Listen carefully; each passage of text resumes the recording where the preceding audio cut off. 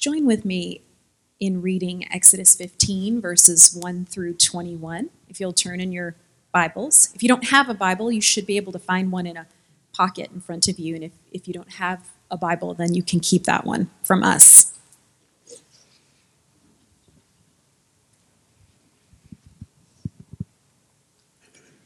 Then Moses and the people of Israel sang this song to the Lord, saying, I will sing to the Lord, for he has triumphed gloriously. The horse and his rider he has thrown into the sea. The Lord is my strength and my song, and he has become my salvation. This is my God, and I will praise him, my father's God, and I will exalt him. The Lord is a man of war. The Lord is his name. Pharaoh's chariots and his host he cast into the sea, and his chosen officers were sunk in the Red Sea. The floods covered them. They went down into the depths like a stone. Your right hand, O Lord, glorious in power. Your right hand, O Lord, shatters the enemy. In the greatness of your majesty, you overthrow your adversaries. You send out your fury. It consumes them like stubble. At the blast of your nostrils, the waters piled up. The floods stood up in a heap. The deeps congealed in the heart of the sea. The enemy said, I will pursue, I will overtake, I will divide the spoil.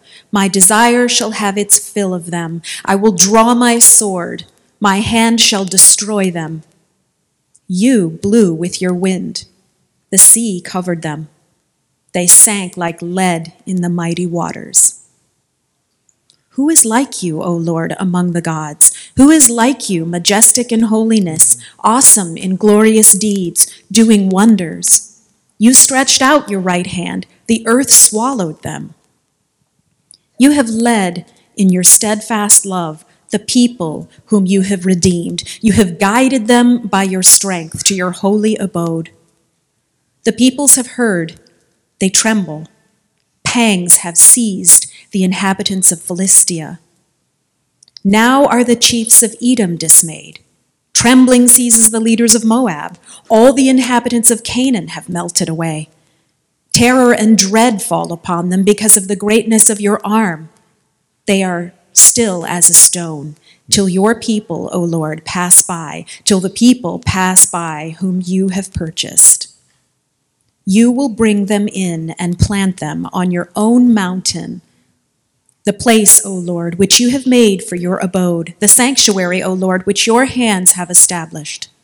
The Lord will reign forever and ever. For when the horses of Pharaoh with his chariots and his horsemen went into the sea, the Lord brought back the waters of the sea upon them, but the people of Israel walked on dry ground in the midst of the sea. Then Miriam the prophetess, the sister of Aaron, took a tambourine in her hand, and all the women went out after her with tambourines and dancing. And Miriam sang to them, Sing to the Lord, for he has triumphed gloriously. The horse and his rider he has thrown into the sea. Would you pray with me?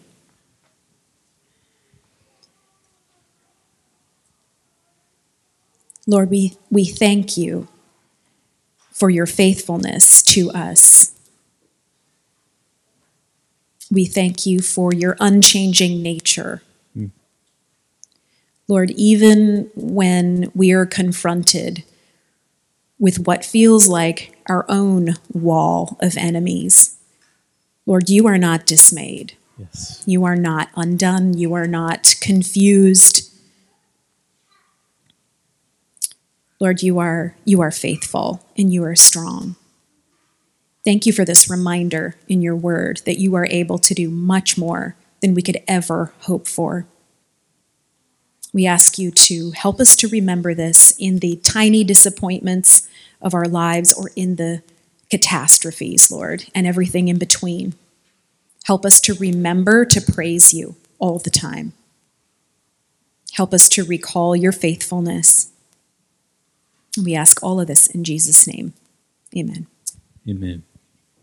Thank you, Hannah.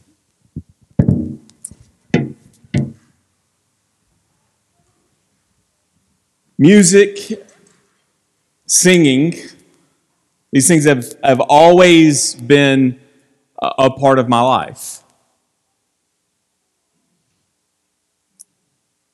My life was filled with music and singing. My home growing up was filled with music and singing. Our car, our church, made up songs to celebrate, songs to calm us down. My dad and mama are here today. And one of the good gifts, my dad has given me many gifts, but one of those is that he gave me Creedence Clearwater Revival. My dad gave me KC and the Sunshine Band. My dad gave me Motown like Stevie Wonder and Lionel Richie and pre-1990 Michael Jackson.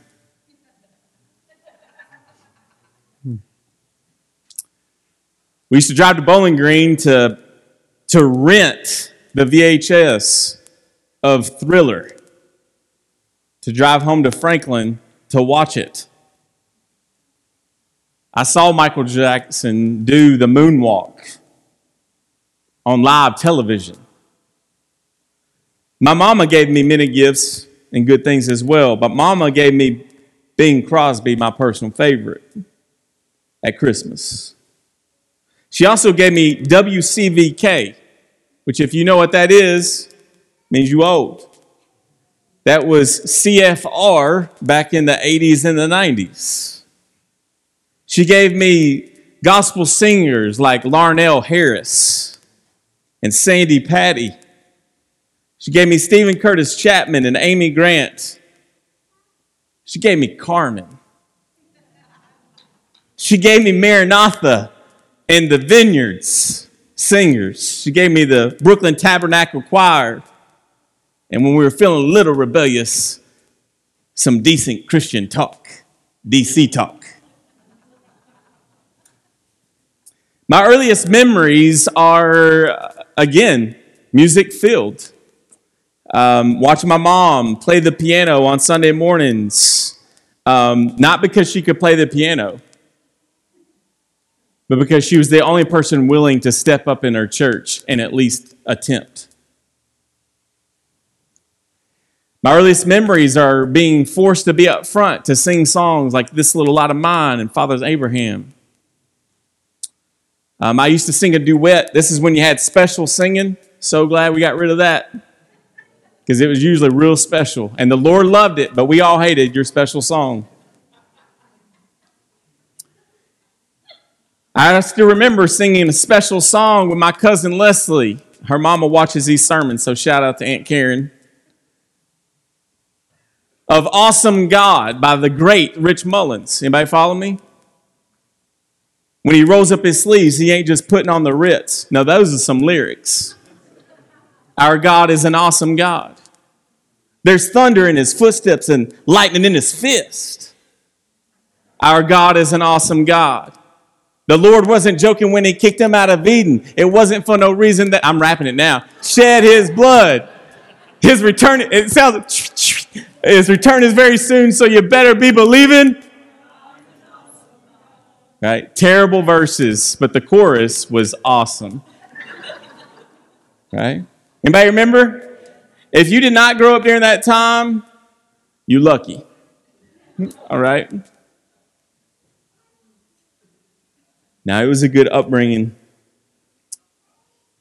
Some of my most memorable moments in church, both good and bad, revolve around singing and music. In this passage, we see God, this picture of salvation. It was a literal salvation for the Israelites, and then from then on, it would be carried on as an illustration for you and I. This process of going from death into the grave and be resurrected on the other side is the picture of the crossing of the Red Sea.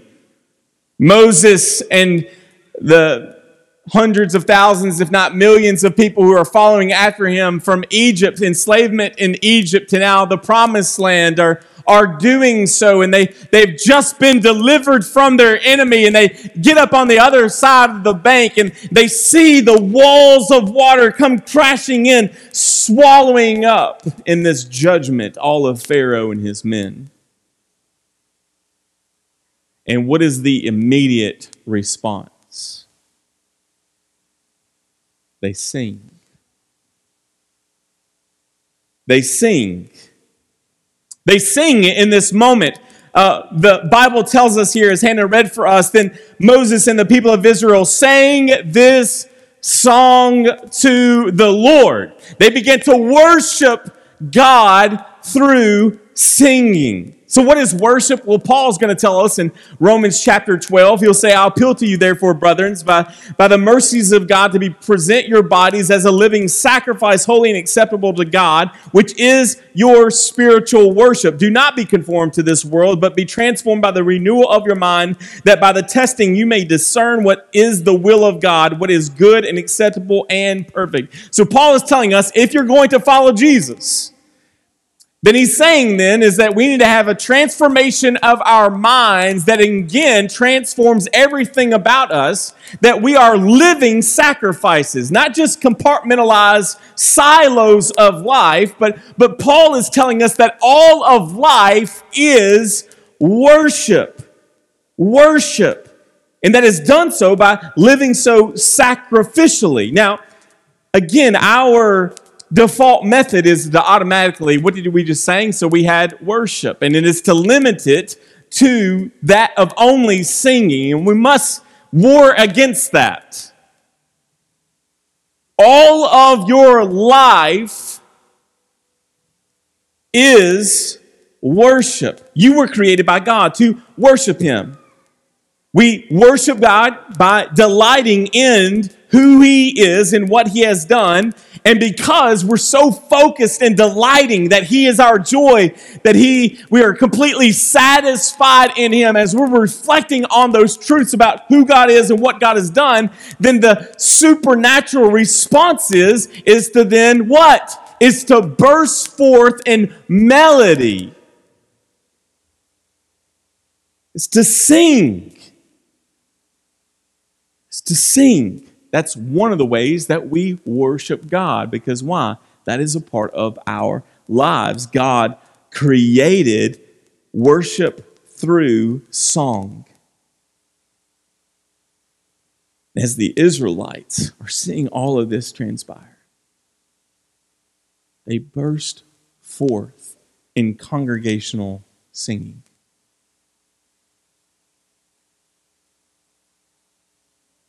When we see this passage and we see all that has been read to us this morning, there's a few truths here that I'm going to try to bring to the surface very quickly here. The first thing is this.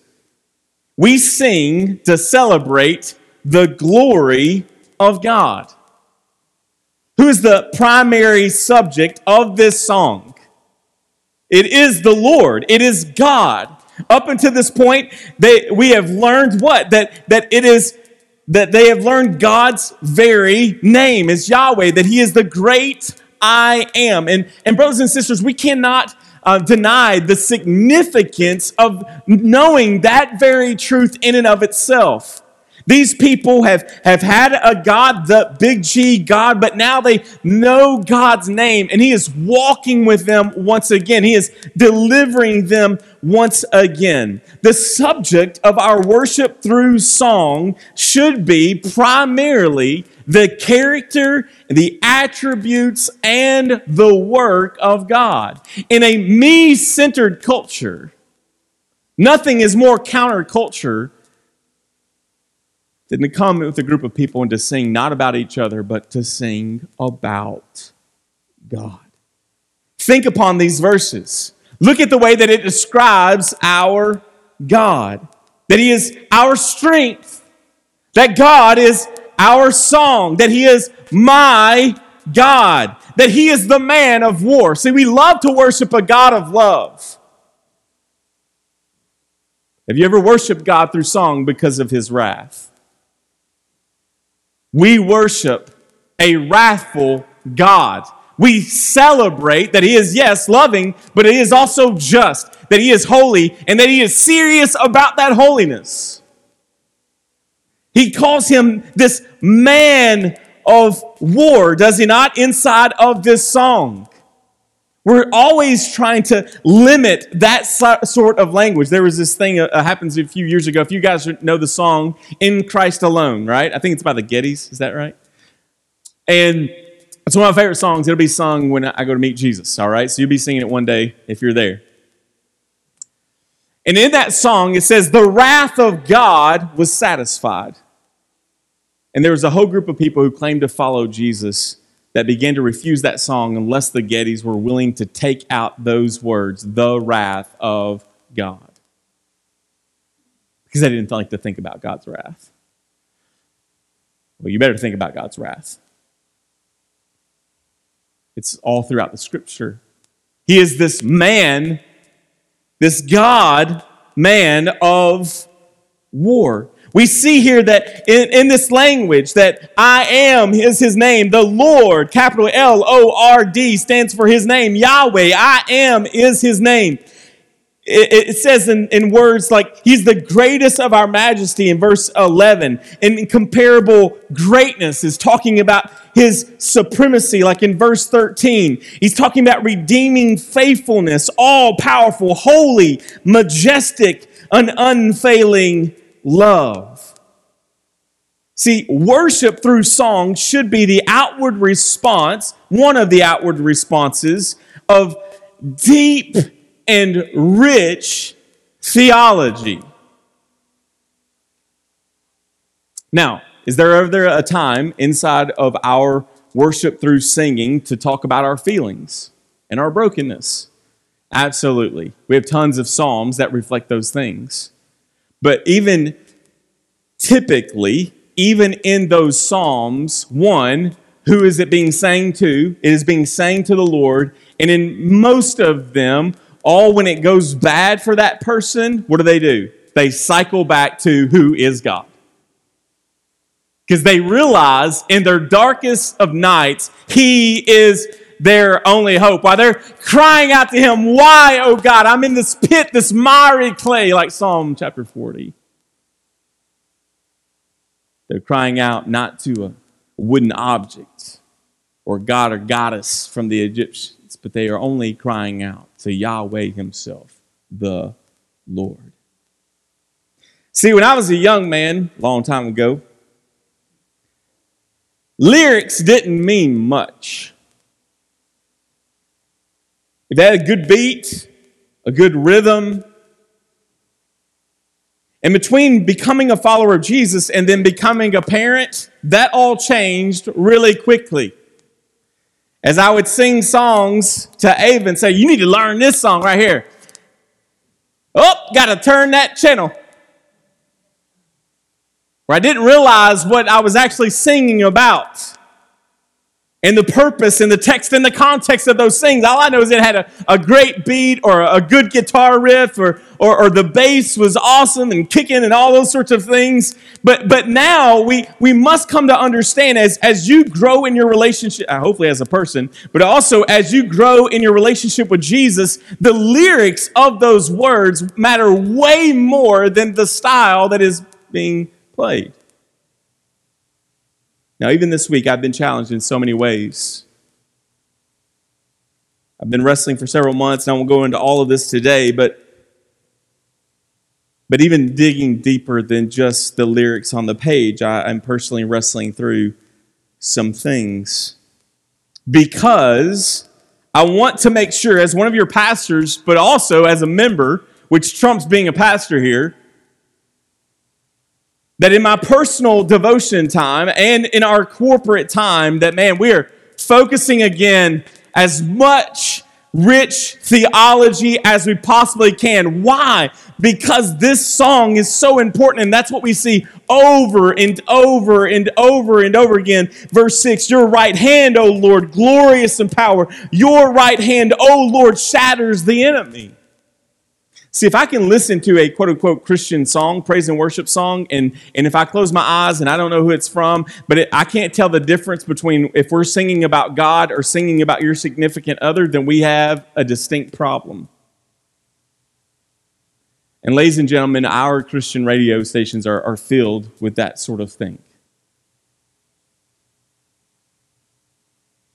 Much like the Christian bookstore, be careful what you read. Brothers and sisters, may we be careful what we listen to. Lyrics, they matter. They matter. Number 2, we sing to remember what God has done, right? If you look at verses like 4, 5, and 8, you could see things like Pharaoh's chariots and his host he cast into the sea, and his chosen officers were sunk in the sea. The floods covered them. They went down into the depths like a stone. He goes over in verse 8. And again, at the blast of your nostrils, the waters piled up. The floods stood up in a heap, and the deep congealed in their heart of the sea. What do we see here? We see not only who God is, but we see what God has done. And because of that, what do they want to do? I mean, it's like, praise God, you are wrathful. Praise God, what you have done. Look at what you have done, oh God. They could not help it swelled within them to be a physical response to an inward working of the Holy Spirit inside these people's lives.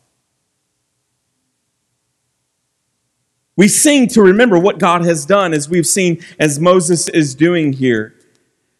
What God does reveals more about who he is. He has triumphed over their enemy.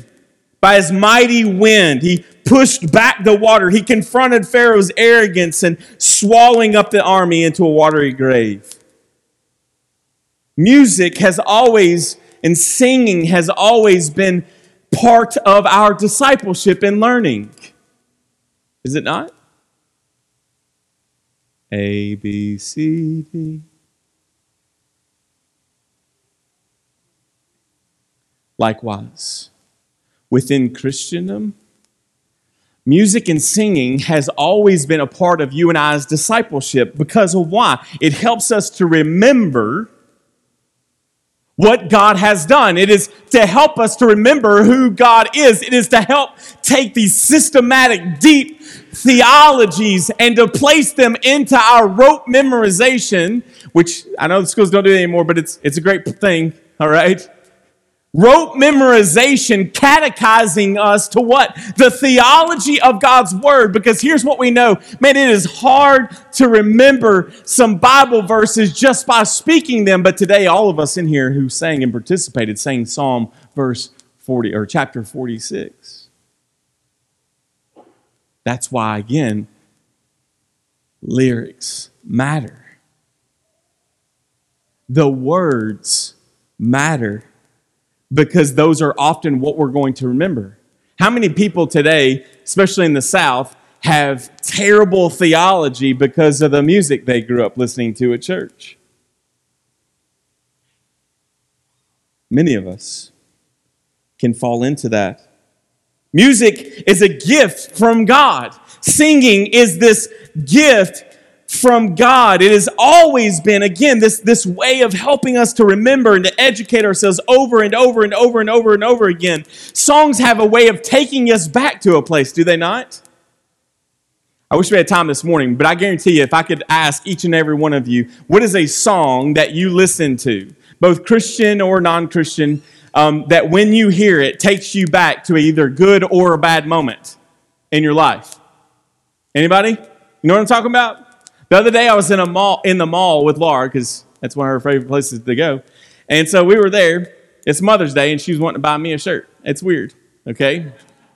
But here it is.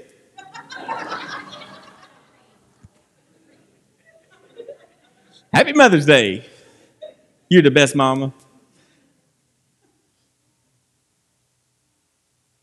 And a song came over the radio. I'm not going to tell you what it was, and I'm not going to tell you what this story was about. But immediately, we're walking through the mall. This band came on, great band. I love their music. And it took me a time of when I was 18 and 19 years of age to a bad place.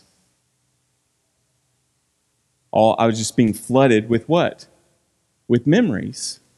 Now, sometimes you can be flooded with those memories, and it'll take you to what? A great place.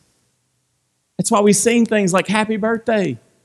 That's why we slap that sombrero on your head and shove that, whipped cream at your face if you go to Elma's.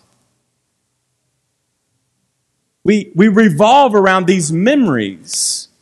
At funerals, have you ever wondered, how many times are we going to play God Bless the Broken Road That Led Me Straight to You? Or whatever, these country tunes that get played, all right? If I hear I Can Only Imagine one more time at a funeral, right? Why do we do that, though? Because there's something in this music that is helping us to remind us of this person or of something that is to come. Music is a powerful thing when it comes to that. It, again, reminds us, who is God? What has He done? Who are we? Because what simultaneously happens in all of our lives is we have a tendency to forget who He is. We have a tendency to forget who God is, and we have a tendency to forget who we are. This morning, I want to introduce you to my friend Henry. Now, Henry doesn't know me, but Henry has been my friend now since about 2014, and this is a picture of Henry.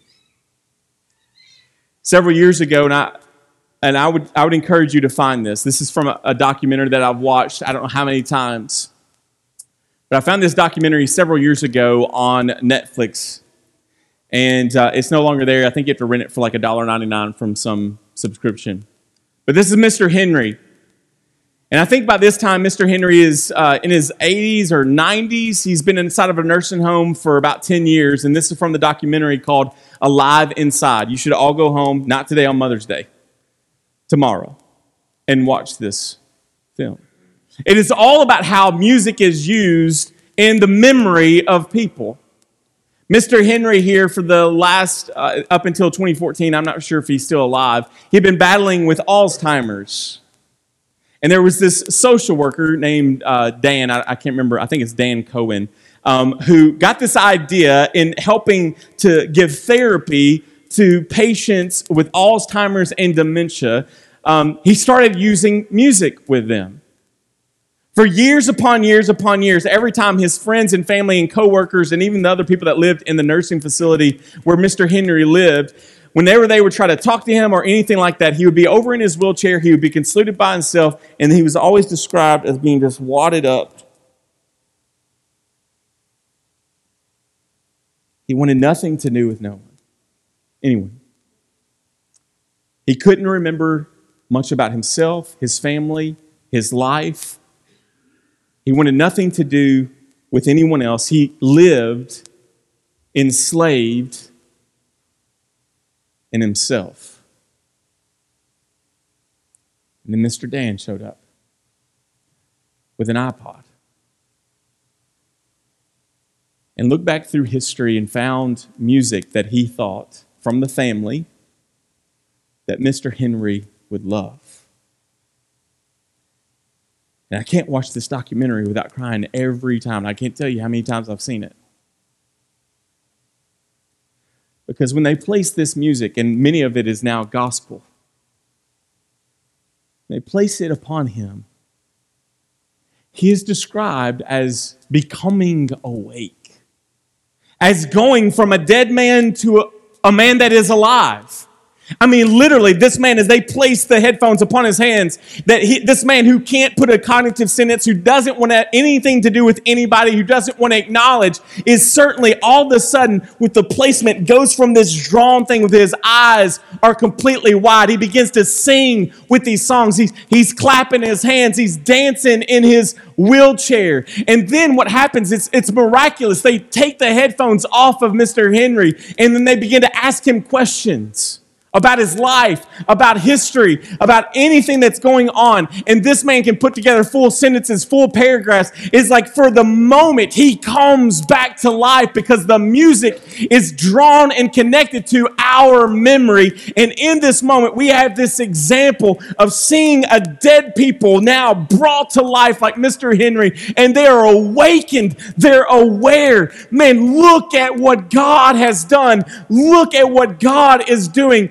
Look at who I am in God. And we see Moses leading the people in this sort of celebration as they awaken, as they're finally alive to the fact that God is who God says he is. I love my childhood pastor, but I don't remember a single sermon of his growing up. But I do remember the music.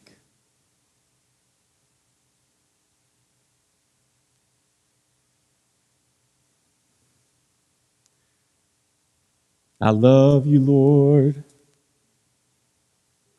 and I lift my voice. You know that one? To worship you, oh my soul, rejoice. Simple. It's not profound, and yet it is eternally profound.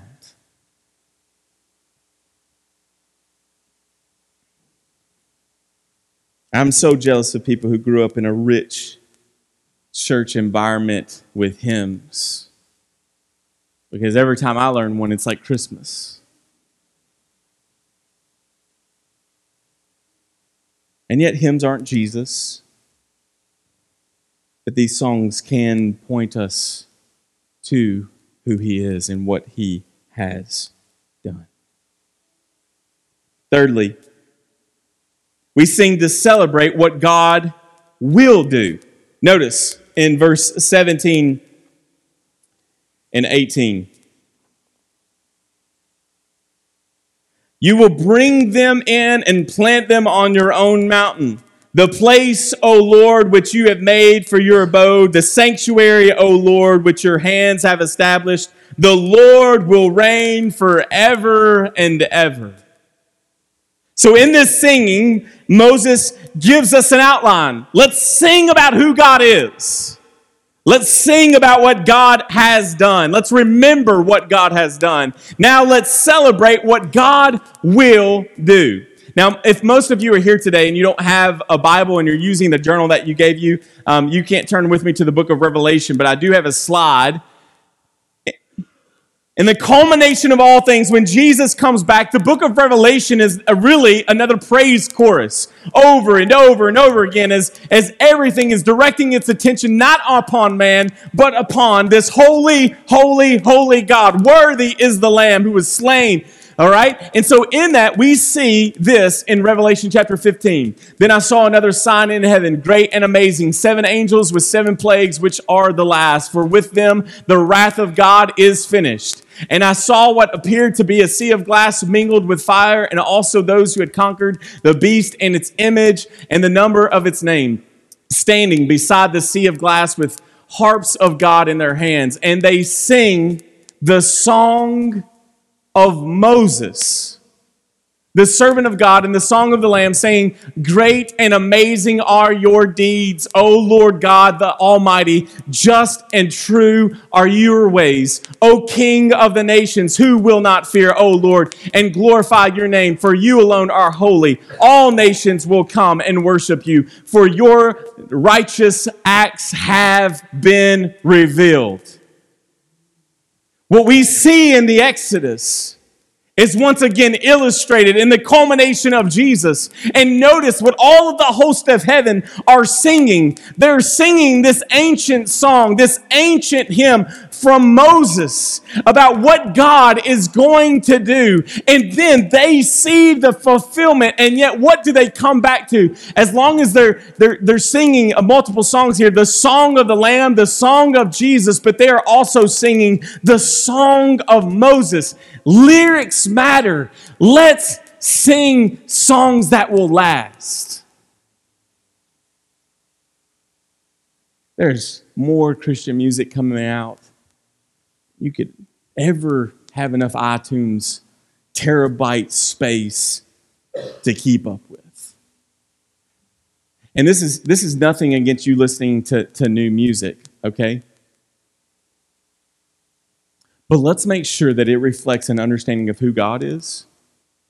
Let us look to make sure that it is theologically sound and correct. Let's make sure that it reminds us of what God has done. Let's make sure that we look to what it's reminding us and celebrating that what God is going to do. Because there's a lot of fat, you all, and not a lot of substance. And it gets real popular, and it becomes all sorts of things. And there are ancient things like Mighty Fortress is our God. Like we need to know that. We need to know these ancient hymns that have been written. We need to sing the Psalms as we've done today. We need to sing even modern hymns. I mean, how deep the Father's love for us. So vast beyond all measure.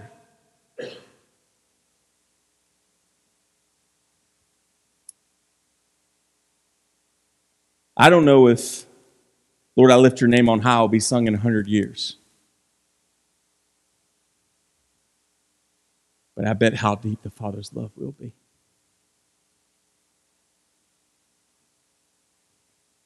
And one day we're going to join with all creation that are in Christ to sing the song of Moses, to sing the song of Jesus. One day, the time of preaching will come to an end, and some of you are like, amen, from the back of the room. But the time of singing is eternal. Let's celebrate what God is going to do. A few things to be considered from these preaching points. Let us consider this. One, you and I are commanded to sing. We're commanded to do so. The Bible contains over 400 references to singing and over 50 direct commands to do that very thing. To sing. Singing is just speaking louder, according to the theologian Buddy the Elf. It's just speaking louder.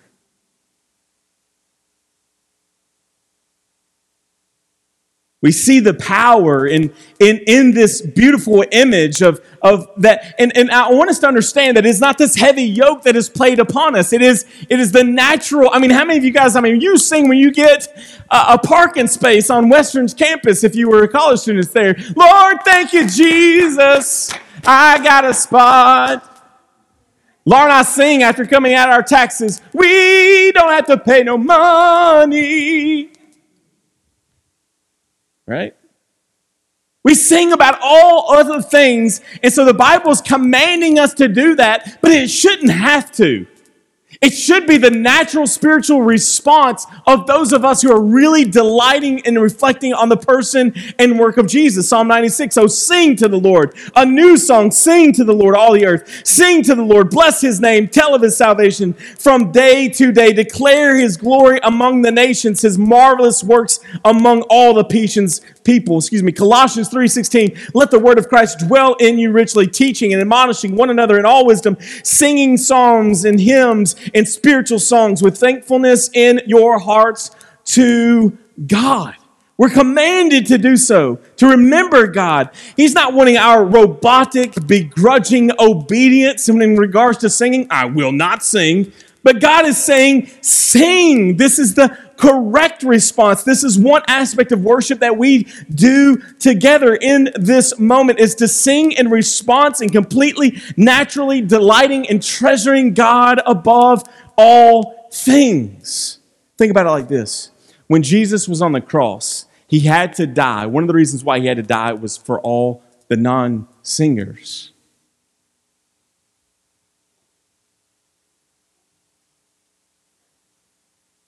Not just the liars, the thief, the murderer, the prostitute. But Jesus had to cover you and I's sins, not of just commission. That's doing the bad stuff. We're really good at that, all right? You and we like that stuff. But Jesus also had to die for the sins of omission. The sins of omission are not doing what the Lord has commanded us to do. And so our Jesus bled naked upon a cross, beaten beyond recognition, having his beard plucked from his face, not only for the murder and the prostitute and the child molester, all those sorts of things, but simultaneously for the one who claims to follow after him and yet refuses to obey his command to sing. I believe that God sang creation into existence. My Hebrew people, real smart people, tell me that that's a good translation of Genesis chapter 1:1, where it says, in the beginning, God created the heavens and the earth, and it says that he spoke. That language carries a nuance of it is actually a vocal song that brought that into existence. This Exodus passage, we see God do it, I believe in Genesis chapter 1.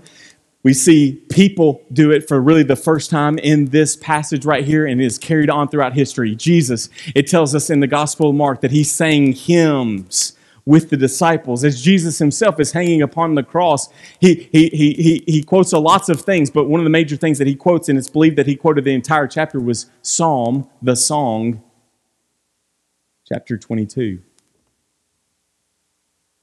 Lyrics. Who are you, God? We sing to the glory and honor of only one. We sing to remember what you have done. We sing to celebrate who you are.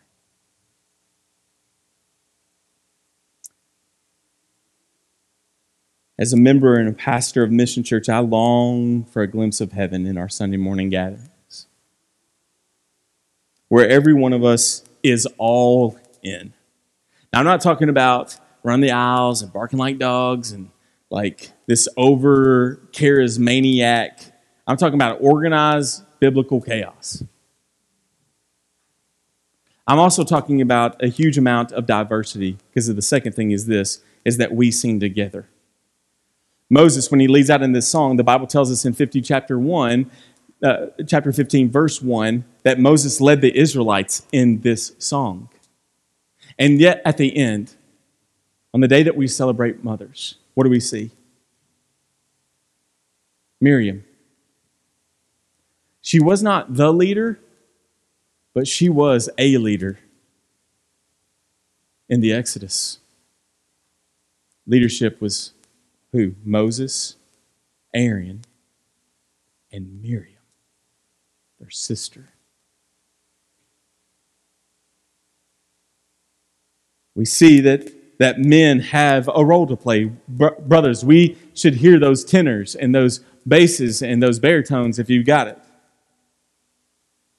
We should be leading the charge in this. And yet simultaneously, ladies, engaging. Amanda blessed our socks off today.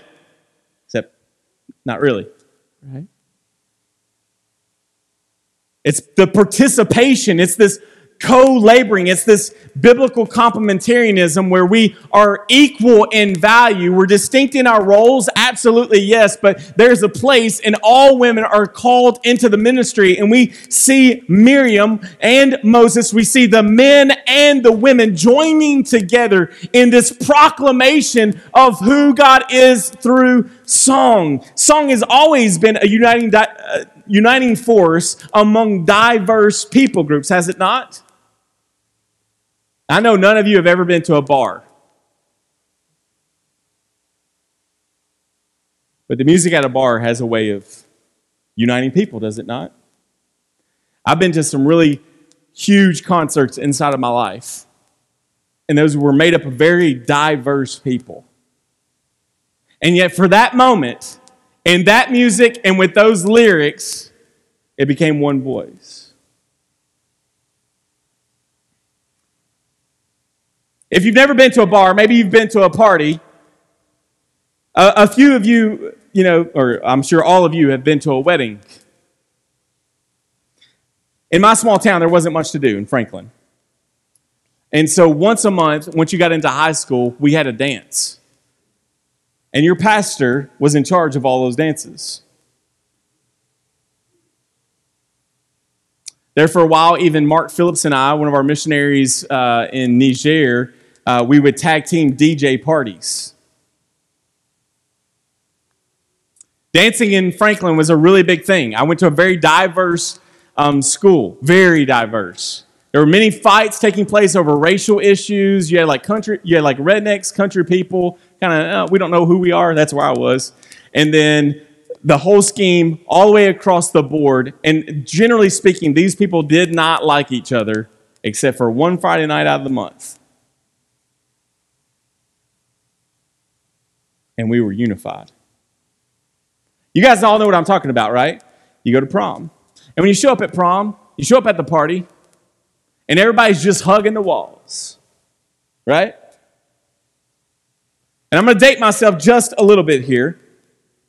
But then you begin to play some of our favorite songs that everybody knows. As soon as I say turn it up, what do? Sweet Home Alabama, anybody? You yell out words like Freebird. You yell out words like don't stop believing, whoa, right?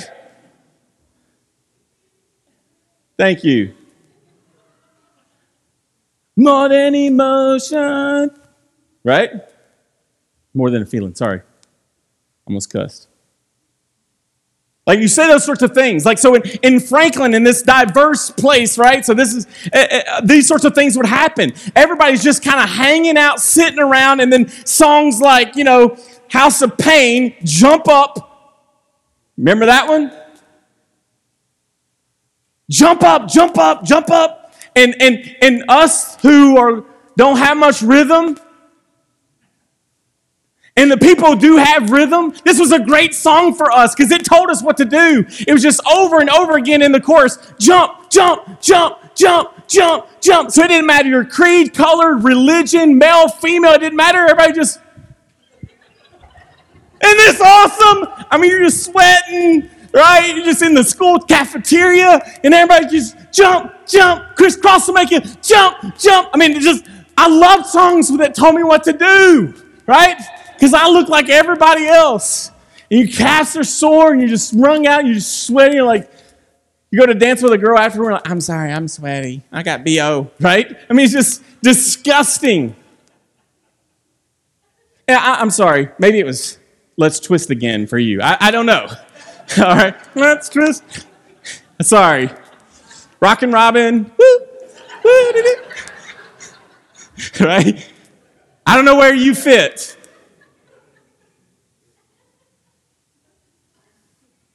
I try to pastor you all.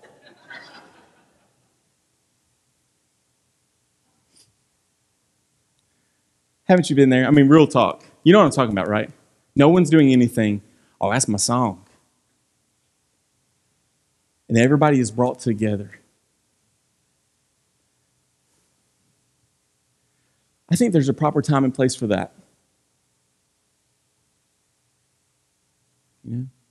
Adam, you and Casey, y'all getting hitched. It's awesome. We celebrate that for you guys. That should be a celebration. We celebrate that with you guys. I mean, if you want to throw out some, because this helps everybody out. At your wedding or electric slide, right? Because it gives us all non-rhythm. Now, Eric Beeson will be back here like, right? Mr. I majored in dance. No, really. Now, it took him 34 years to do it, but he did do it. All right? I love him. He's my friend. Right?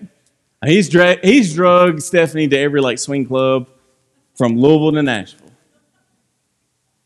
Okay?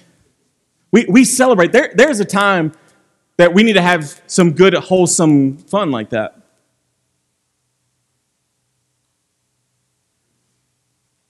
And yet, why within the church has music and singing and all those things become one of the most diverse, divisive things?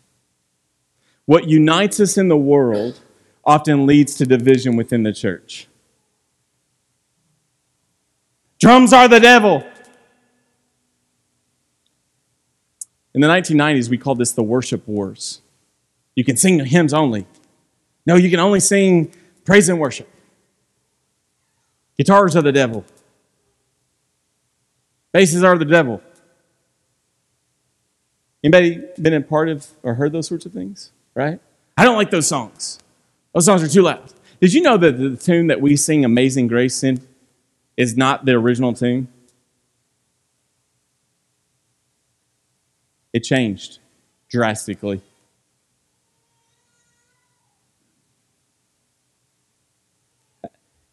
And yet, what we see here, we see congregational singing. Worship through song is meant to focus our minds and affections on Jesus in the way that unifies the body of Christ. One church, one body, one song, one voice. Man, we would love to see our worship ministry here at Mission Church expand. We would love to see that. And I want somebody, as long as they can do it, beat the heck out of those drums in the name of Jesus. We would love to see that. But praise and worship bands, though, are not Jesus. Did you know that? I would love for someone to take over me being John Denver.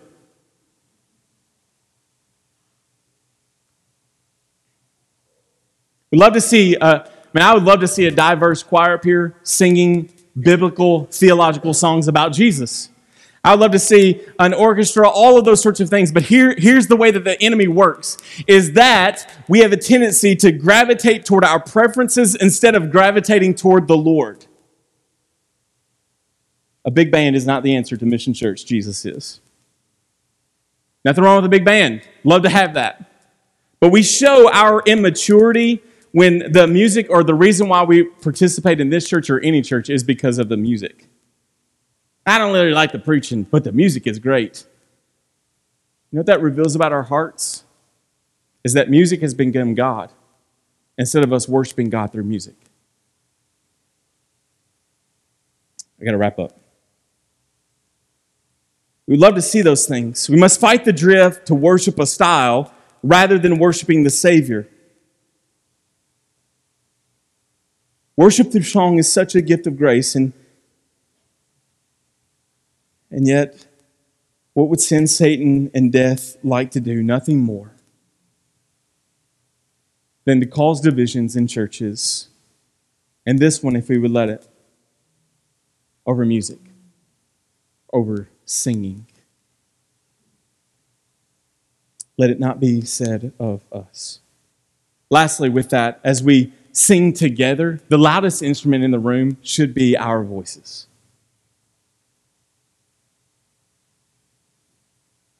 The loudest room in the room should be our joined singing together as one voice, one church. And anytime whatever happening up here drowns out the voices out here, there's a few things that may be the problem. Either we're being disobedient out here, or we've got this way too loud.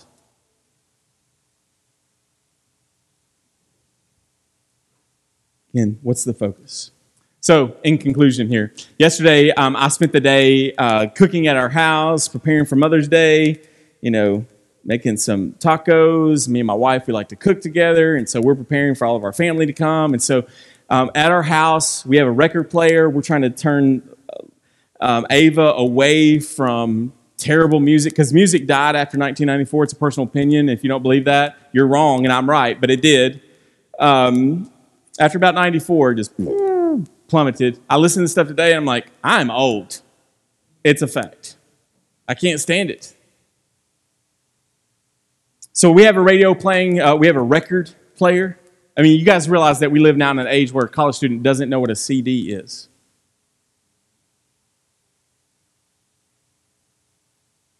It's not about 8-track and cassette tape. They don't need them. They're sold at yard sales by the hundreds now.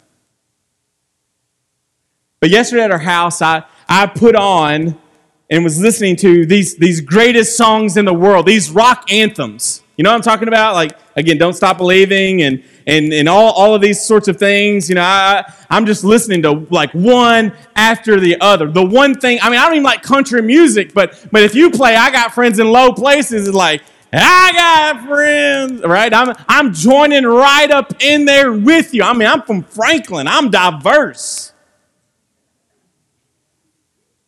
I'm listening to all these songs, and all day, we're just bopping around the house. We're cleaning. We're singing these songs, rocking out in our house, listening to all these just great, great songs. And at the end of it, I felt like I could run through a brick wall.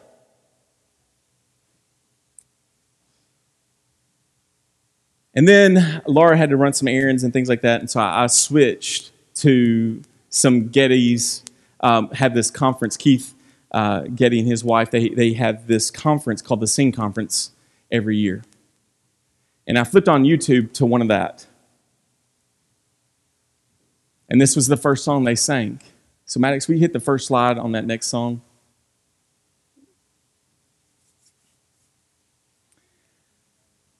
Our temptation is to come and to sing these songs and not consider the words, what they mean, and who they're ultimately about.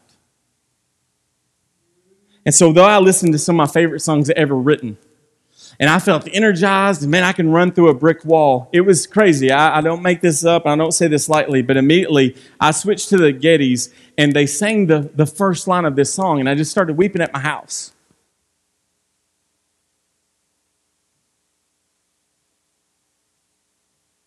Anybody really fearful and think your faith will not make it? What does this Bible, what does this teach us?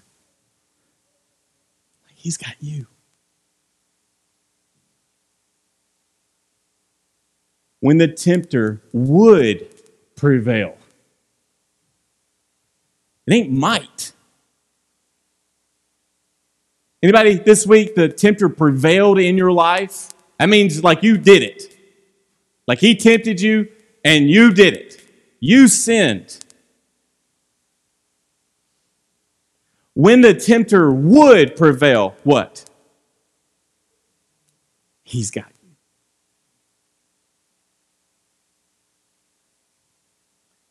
You will never keep your hold upon Christ. He's got hold of you.